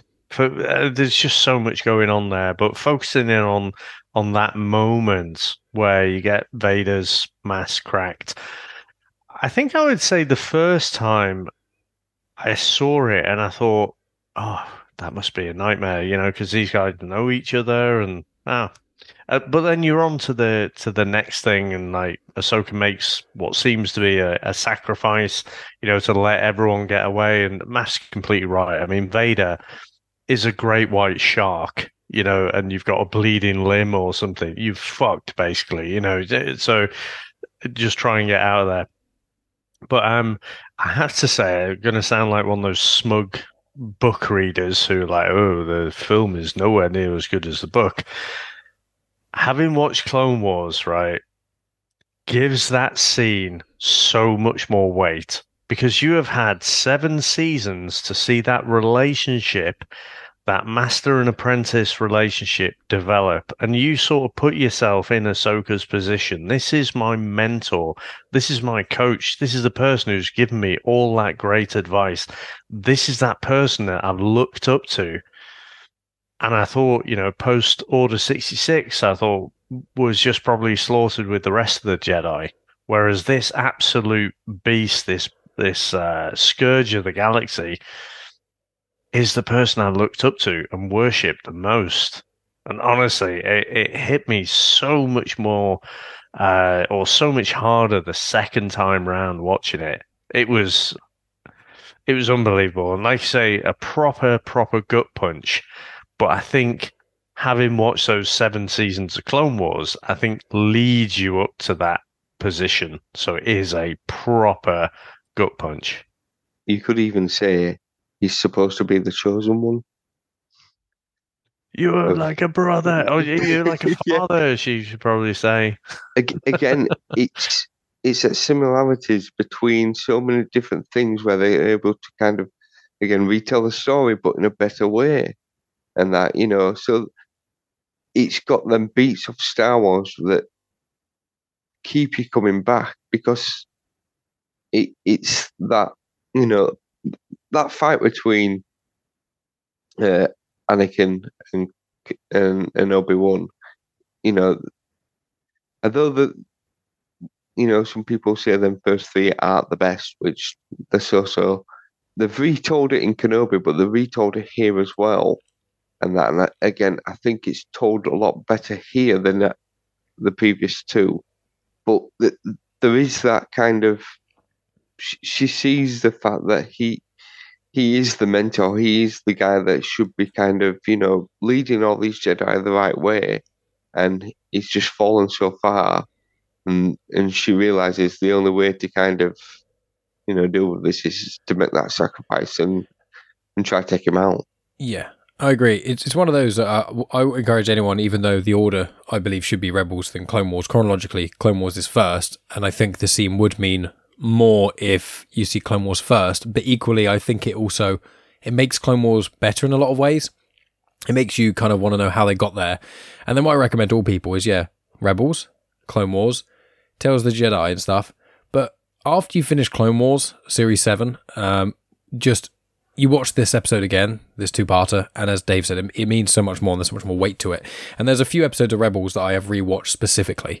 There's one in Series 3, and there's 1 or 2 in Series 4, like just episodes that by themselves are just phenomenal. And so this is one of them, and this is just, I can't tell people why Rebels is amazing, because I don't want to just be like, oh yeah, Rebels is amazing because Ahsoka fights Vader, and then Maul comes into it and blinds Kanan, like that would just ruin everything. But it's like, this episode is a culmination of everything from Clone Wars and a lot of Rebels kind of meshing together.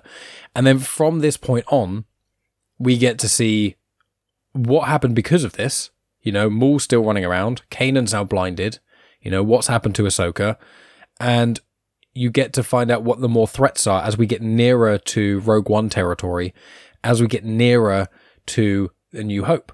And, there's some threads, there's some content, Rogue One and New Hope, there are connective threads that come up. There's more surprises and incredible things that come up as Rebels goes on. And I'm so excited to be able to watch this as well, again, because I just love Rebels, as people can tell because I was gone about it, and then I won't be able to whinge. I won't be able to say not enough people watch it again when we finish this. I have to move on to moaning about something else that people aren't watching. But I think we've tackled relatively every element of this. I had a bit of information about lightsabers, but I'm not going to delve into that because I'll be here forever.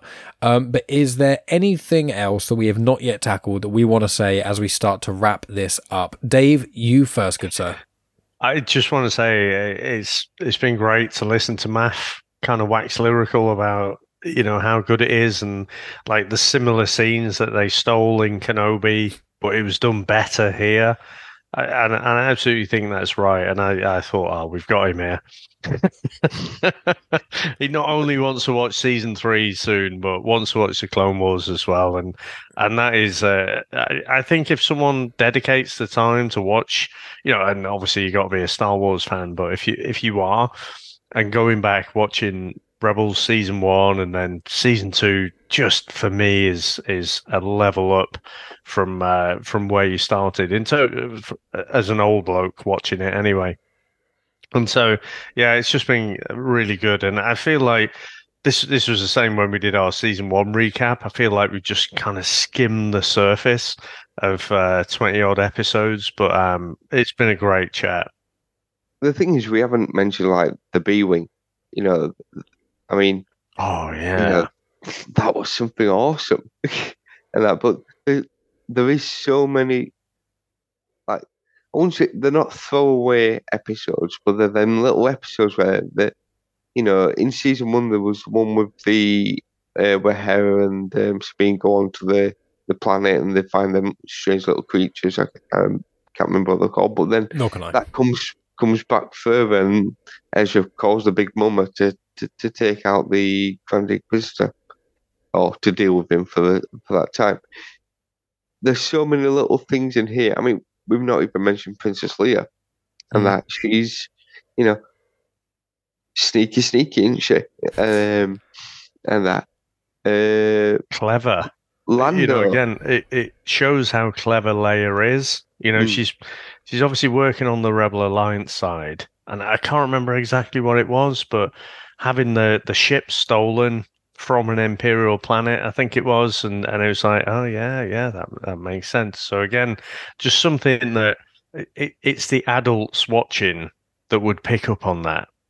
She's thinking politically, and she's almost thinking 3-dimensionally because she's playing this high stakes game that, she gets caught, she'll be held for treason. So I thought, even though it was a minor cameo, I thought that Leia episode was great. It really showed the person she becomes in A New Hope. Would you say at one point, because obviously when it all goes kind of, they steal the ships and then she's left with the admiral who's in charge or the captain who's in charge, she kind of says, and you're going to give me your ship. Do you think there's a bit of Jedi mind tricks there, or is she just being, commanding to him? I think she's more being commanding. I think that the Jedi stuff is nice to think about, but unfortunately, Leia doesn't really show much aptitude for it. In the comics, there's a smidge. There's a tiny, tiny amount of it. But it's more so, I think, just how sort of Dave was saying, like, she's so clever. She's grown up in politics. She was taught by, Bail and Breha Organa. Obviously, we saw her in Kenobi as well when she was young. She's very switched on when she was young. And I really liked her in Kenobi, to be honest with you. I just thought it takes away dramatic tension because, she's going to be fine. But more Leia content, I find, like, there's a book called Leia, Princess of Alderaan, written by Claudia Gray, which I have over here, and it's a great book. It's loads of fun, and it was one of those things of learning about her, kind of delve into the rebellion more and getting to see how she has to start maneuvering when she realizes those things out. Those elements of what we saw with Leia here, again with what Dave said earlier, it links with what Andor is like, because Mon Mothma is playing that game, but Mon Mothma's been in the game a lot longer, and she's a lot older, and she's got a lot more attention on her than, a senator's daughter. And this show very, in this series, less so, but you get to see some of the political maneuvering as you kind of go along. So I want to ask about, what are you expecting or even hoping for in season 3 of Star Wars Rebels? Ezra's going to have to make a new lightsaber. Now, is he going to calibrate it so he has the gun again still or not? But again, thank you, Disney, but you spoiled it, because I do believe that he has a certain coloured lightsaber. I won't say in case anyone is watching along like I am. But, it's a bit spoiled there. It's going to be interesting to see how Kanan kind of deals with the fact he's been blinded. I don't expect him to become, Matt Murdock and that. But there again, he's going to have to find a way to kind of work this round, and going to have to lean on other people more, which that seems to be Kanan's downfall. He doesn't like to kind of depend on other people. Again, I'd like to see a bit more of Zeb. We know there's a place where his people have gone to now. So maybe they'll delve into that. Sabine, it's strange because, you see, we meet some Mandalorians in this. But then, again, she's a bit of a mystery because although Kestra, again, when she turns up in, it's the one with Harris' father in, kind of coming around shooting around and that. And she just kind of does that kind of, hi, I'm here to save the day and that. But again, maybe they'll delve into that relationship a bit more, and maybe she'll appear a bit more. So I'd like to see more of the other characters. I do feel that it's worked well to kind of focus so much on Ezra and Kanan, because to be fair, they're the focal point. To kind of, because Ezra's the focal point really to kind of take us along this journey. But I would like to see a little bit more of the others. Again, season 3 is a 22 episode, and then I know season 4 is 15. So, I mean, I think the downside I see, I know there's only 2 more seasons, and I feel there's so much more that's still to explore. The Purgle, and that I'd like to know a bit more there. The fact that they kind of are able to, jump space just because they can. But again, my first experience of the Purgle was in The Mandalorian, when you see them kind of going along. It's like, what are they? And I know it got mentioned on the Mandalorian show. But then, obviously, getting to see them a lot more here. Again, they've answered questions, and they've given us even more to kind of ponder now and hope to see, whatever we're going to get in the in the third season. And that I just can't wait for, which I probably won't start tonight because it's getting a bit late. But probably this weekend I'll be watching season 3 and going, right, when are we recording the next episode? Yeah, I mean, with Sabine, we do touch on Mandalorian culture. You get to see the planet of Concord Dawn that's like split apart and destroyed, and it looks insane. And you get to see Fen Rao and him being like a Mandalorian, but they're working for the Imperials and things. And that just touched. That was like a tease again, a little tease. I will say I can't remember specifically if it's series 3 or series 4, but one of the series very much focuses on Mandalorian culture. So, is Bo-Katan in this, or is she just in Clone Wars? Well, if you watch, you'll find out, won't you? Let's just say from Clone Wars, something happens with her, and then something happens with her and Mandalorian. And so there's some space in the middle, but how much or how little, if any, that happens, I wouldn't be able to confirm. When you finish the last episode of Star Wars Rebels, you'll be like, you know what? It's done a neat little bow. You'll be like, every question that you were asking in Series 1 and Series 2, and probably in the next one, Series 3, and you'll be like, I wonder what about this, and I wonder about this, wonder about this. Pretty much everything you're going to question is going to be answered in some fashion. If not, you'll be able to answer it anyway to me. Yeah, but there's also 7 series of Clone Wars to watch as well on top of that, so that might have some of the answers that you seek. But is there anything, I mean, you mentioned Lando. Lando's episode was great. Loved seeing Lando. And it was Billy D. Williams again. Fantastic. I love him and everything he does. And yeah, I think the only other thing is a little bit of touching on is Kanan and Hera. I really like their relationship. It gets a bit more strained, but you get to see nice parts. And I really like that Kanan acts really weird around Hera's dad to begin with, when Cham Synula's there. And Ezra's like, why are you acting so weird? And no one gets it, but you I'm not weird. You're being weird. Yeah, exactly. And you kind of, especially at the end, before he leaves for Malachor, you see them hug and look into the sunset and things, and you get this kind of the family dynamic. They're like the parents and their adopted kids and stuff. You get that, and once again, more things get explored. So I'm very excited for Series 3. Any last things before we plug? Anything at all? Just coming back to what Matt was saying about Kanan, I feel like he's still a believable character. I think Matthew was saying he kind of goes all petulant and stuff, but I see Kanan as being that reluctant mentor, yeah. So he didn't ask for this. So basically, when Order 66 happened, he was a kid. He's, everything that he's been brought up to believe was suddenly wiped out. He's kind of been on the run pretty much and hiding who he is. And he feels like he's forced into this mentor role. So I kind of, that's how I was interpreting it, that, he's kind of rebelling against it, but then he's almost getting angry because I feel like Ezra is stronger with the Force, but he feels like a responsibility, and it's a weight of responsibility that if he doesn't impart all of his knowledge onto Ezra, he's going to get himself killed. Because how do you recover from something like Order 66? I don't think you ever do. But that was a serious point. And then I think the less serious point was, I love the fact that I said I don't like Hondo. He's a bit of a chancer, but I'm going to be a hypocrite now and say I like the fact that Ezra is a bit of a chancer because he keeps throwing different names. So, when people ask who he is, like Jabba the Hutt.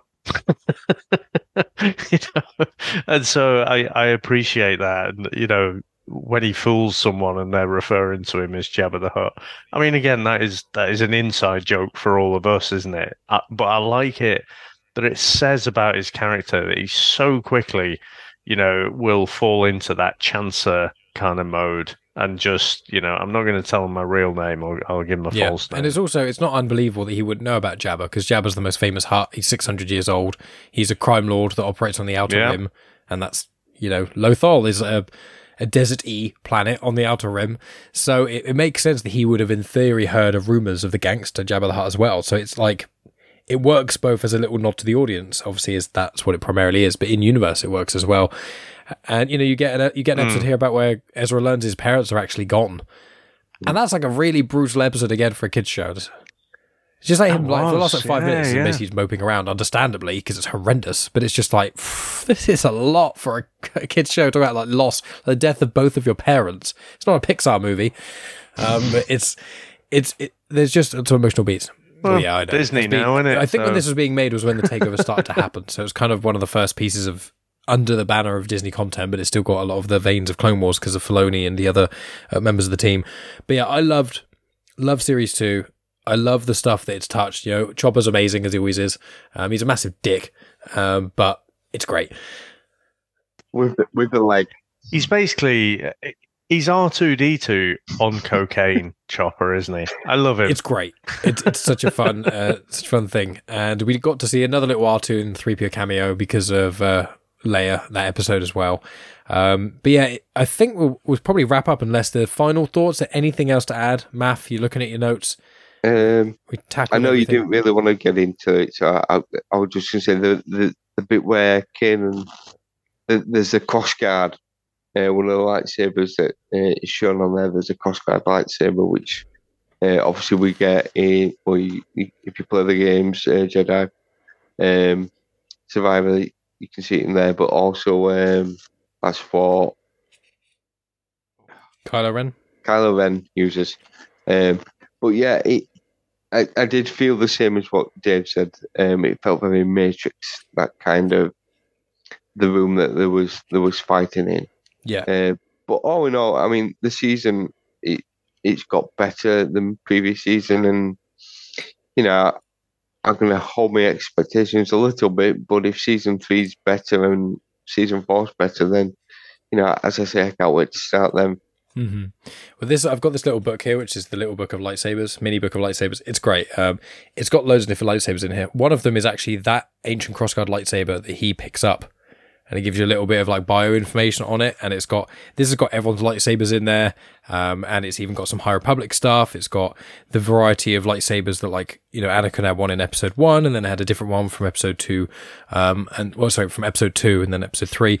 It's got both of Obi-Wan's lightsabers. It's got Ezra's lightsabers, Ahsoka's, loads of really cool stuff in there. So that just made me think of, because you mentioned the ancient crossguard, and I love seeing that, any old lore. But this is where we shall end it. We'll do some plugs and things. But yeah, I loved this. It was so much fun rewatching. Can't wait for Series 3. Can't wait for Series 4. And it's just making me all the more excited for Ahsoka as well. So, Math, where can people find you? I'm on Twitter at MathUK78. That's kind of it. I just pop up on shows every once in a while. Hopefully, I might get invited to go do an Ahsoka show. If you're a good boy and you finish your homework and finish Series 4 of Rebels by the time Ahsoka comes out, then yeah, of course. I will do. I promise. And Dave, you're up to a lot of different things, but tell people where they can find you and stuff that you're doing at the moment. Yeah, so I'll just say first, I also can't wait to get into season 3. But also getting a bit emotional just even thinking about it. So almost want to hold off on it as well. So yeah, you can get me at Seattle Dojos on Twitter. You can also get me on the VHS Strikes Back podcast, and also Chris and Dave's reality TV cast, where we will not be doing a daily Love Island podcast, but we'll figure something different out about that. And we keep threatening, Chris and I keep threatening to come back and do some TV and movie reviews for Comics in Motion. We've been talking about doing Shazam and Guardians of the Galaxy 3, which, spoiler alert, is amazing. The Flash is Eternals, coming out, of course. Spider-Man Across the Spider-Verse. You guys have got enough content now that you're going to be able to do months of podcasts. My God. I think that was the problem, though. I mean, it essentially, with all of the content, killed us off. Because it's like, how you're doing daily Love Island episodes. No, there's tons of stuff. That also, I was saying before we started that we're doing 10 episodes a week of that. So, yeah, but we won't be doing that. But at some point, we will make our comeback on Comics in Motion as well. I think your comeback has to be Eternals or Hitmonkey. I don't know if you're going to get Chris to watch Hitmonkey. Whereas getting him to watch a film is a lot easier, I think. This is Chris's. Yes, I am definitely going to watch this. I do like to rib him occasionally on that one. I think he's seen it now. Yeah. I don't know if you're going to get him to watch it again, though, and I think that you have to watch it again to do the review on it. It's like, I want to rewatch it, but even though I didn't like it. Slightly better the second time. I actually want to... It's not good. I actually want to get him to watch. It's not good, but it is slightly better the second time, I would say. It's just so long to invest. I don't see. It feels to me like a DC movie that's placed in the MCU. I honestly didn't think it was that as bad as it got slated for being. And I think Iron Man 2, right, got absolutely panned at the time. You go back now and watch Iron Man 2, and you'll see so many of the seeds that bear fruit later on. I think, I'm hopeful, because we've not seen them yet, but I'm hopeful the seeds that are planted in Eternals will bear fruit later on. Because we've got a big fucking Eternals sticking out there no one mentions out of the ground, don't we? But no, what I actually do want to get Chris to watch for comics is Dr. Mordred, which is like a 90s Doctor Strange ripoff, which is horrendous. But I think that might be the comeback. You have to start taking the reality cast hostage. You have to be like, look, I'm only doing these episodes of this. Yeah. If you watch for every random reality show you watch, you have to be like, right, you have to then watch one Marvel movie and we do one Marvel podcast.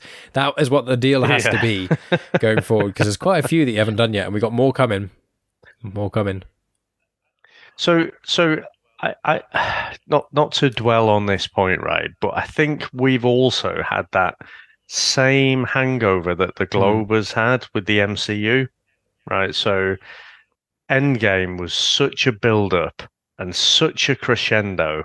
It's almost like you're coming down the other end of the bell curve. Then it's like, how the hell do you follow that up? And seems to be not very well. It feels like they're trying to However, reboot. What I would say is, in a way, well, just I always say, right, people can be fans of it or not, but there has never been in cinema 22 coherent movies that all are connected and all build up to the same thing. I love the X-Men. They are my first love and my forever love. But the first trilogy of those movies couldn't even keep continuity with themselves. You know what I mean? It's like, it's awful in terms of continuity. And then they tried to correct it and then fucked it up again. But anyway, so to have 22 movies that all led to something, that were all connected, that didn't reboot. We didn't have 6 different Batmans. This was one thing, broadly the same actors, not totally. It was something that cinema had never done before. So how the hell do you follow that up? And so I just think that they were onto a loser, whatever they did. And I think actually focusing on some standalone movies, I mean, if you think about it, like the Spider-Man movie, where you got all the different got Tobey Maguire, you got Andrew Garfield turning up, fuck-a-doodle-doo. I get goosebumps now just thinking about when Andrew Garfield turns up in particular. So we've had some really good movies, but we've also had some disappointments, but also because people revise, they're revisionists. Once you got to Infinity War and Endgame, you think, fucking Thor 2, that was great, wasn't it? No, it wasn't. It wasn't really, but we didn't have the expectations back then. So, yeah, I think at some point we'll get over our hangover. Yeah, I've just got another one, Ant-Man 3. Says, Thor 4, Ant-Man 3. Wait, did you do one on Thor 4? Yeah. So Thor 4, Ant-Man 3. No. Again, I didn't hate those movies, but I know there's not I've liked a lot every of MCU film I've seen them. so far. Eternals was my least favourite of the newest phase, but I've enjoyed them. But we're not talking about that, funny enough. This is actually a Star Wars podcast, Star Wars Rebels, in fact. So I'll wrap this up. Disney, it's all Disney. It's all overlords, connected, isn't it? shared It's universe. But a Star Wars one isn't chronological, so you can just dip in and out wherever you want. It's one of my favourite bits about it. People are like, there's so much Star Wars content. It's like, you don't have to start anywhere. You can just start with Rebels. You could start with Clone Wars. You can start with Mandalorian. I don't care. Just whatever you want. But friend, you can find me on social media at Genuine Chit Chat on Twitter, Instagram, and on Facebook. You can support me on Patreon if you desire. You can support me on Coffee as well if you want to do a little one-off donation. And if you want to do that, I will send you a couple episodes of Afterthoughts as well as a little thank you. But yeah, support me on Patreon. You get access to every single episode of Afterthoughts, including Star Wars Legends book reviews, lots of stuff with myself and Meg on watching TV series and fun things there. We've done Guardians of the Galaxy 1, 2, and 3. Did a rewatch of that recently. Lots of cool things over there. But you can support this show. Subscribe on YouTube at youtube.com/genuinechitchat. Share the show with your friends. Rate and review. Subscribe to Comics in Motion. It's all good, fun stuff. But friends, thank you so much for listening. Please tell us what you thought of Rebels reviewed, our episode, as well as your review of Star Wars Rebels Series 2. Tell us if you're watching Series 3. You're going to delve into that with us, and we'll rejoice in about a month's time for that specific series. Math is chomping at the bit to be able to watch those, and then me and Dave will probably watch a couple, forget about it, and then binge several episodes a couple weeks before. Or Math's been waiting there for like weeks for us to get it done. But friends, thank you so much. Thank you to Dave and Math for taking up 2 hours of the evening to chat Star Wars. I always love it, and I'm so happy I could get, especially you, Math. I know I got you into it, Dave, a little while ago, but now I've got Math into Rebels. Makes me so happy. So friends, thank you again, and as always, may the Force be with you.